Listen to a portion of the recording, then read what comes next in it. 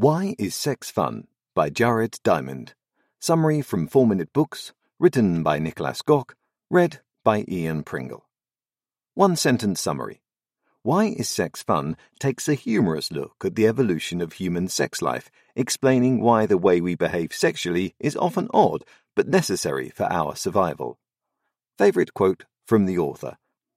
Perhaps our greatest distinction as a species is our capacity, unique among animals, to make counter-evolutionary choices. Jared Diamond. Why is Sex Fun? Was an impulse read. I read the title and thought to myself, yeah, why is sex fun? So I clicked. Only now did I find out that this book was written by Jared Diamond, who's also author of the famous Guns, Germs and Steel. Here are 3 fun things I learned. 1. Your dog would think the way you have sex is super weird. 2. Concealed ovulation developed so we may stay monogamous. 3. Menopause helps women live longer. Now, let's have some fun. Lesson 1. Your dog thinks your sex life is super weird. Compared to 30 million other animal species, we really are the odd one out. If your dog could talk, he'd probably pull you aside and tell you to get your sex life straight. How can you just randomly have sex on any day of the month, even if the woman has just had her period? That's gross. And when you finally do get her pregnant, you still keep having sex. What's that about? Honestly, I don't get any of this. But the part that weirds me out the most is why you can't just have sex in public like any other normal animal would do. What's with all the dimmed lights, closed blinds and secrecy? I'm just glad I didn't see you leave your socks on. Okay, that last part I made up. But even just comparing us to the 4,300 other mammal species on Earth, these are still valid questions from your dog. Whether you look at chimpanzees, wolves, lions, bears, birds, beavers, squirrels or kangaroos, they all mate only when the female is fertile. They do so wherever they want and immediately stop having sex as soon as the female is pregnant. Who's the weirdo now? Lesson 2. Concealed ovulation is what made us monogamous. This was a big light bulb moment for me. The reason we randomly have sex is we simply don't know when a woman is fertile.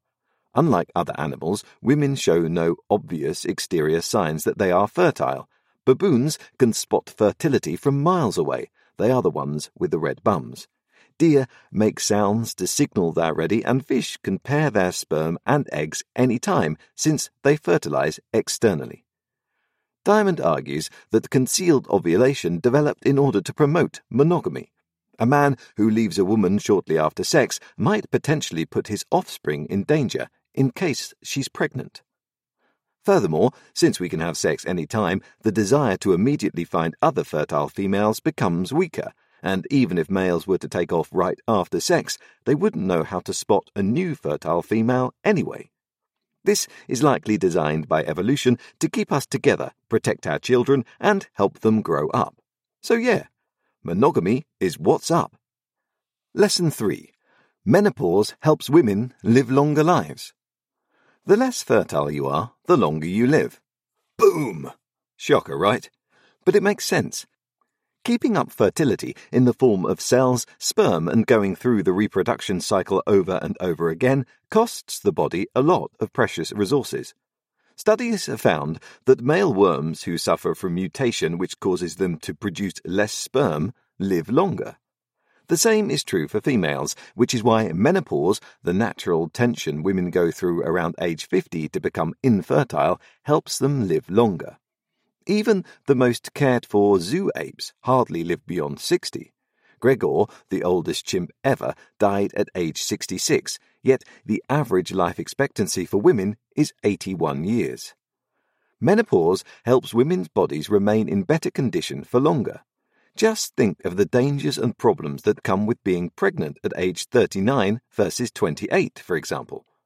The limit on fertility also helps women spend more of their energy towards their own development and the education of their children.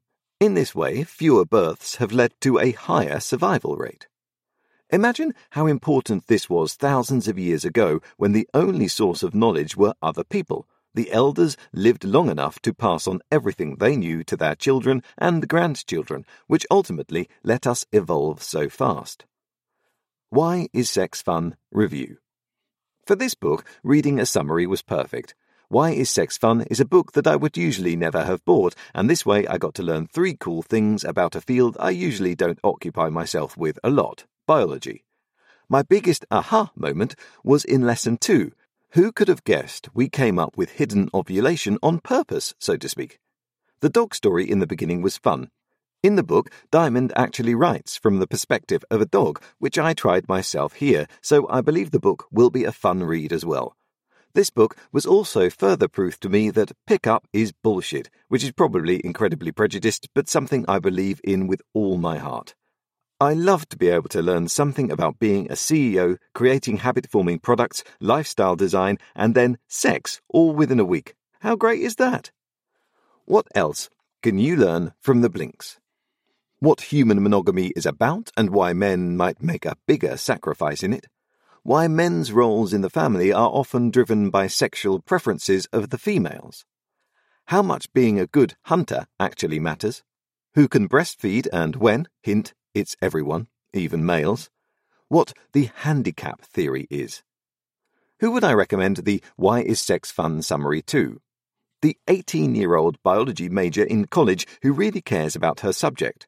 The 40-year-old eternal bachelor who might console himself with biological evidence against monogamy a little too much, and anyone who owns a dog.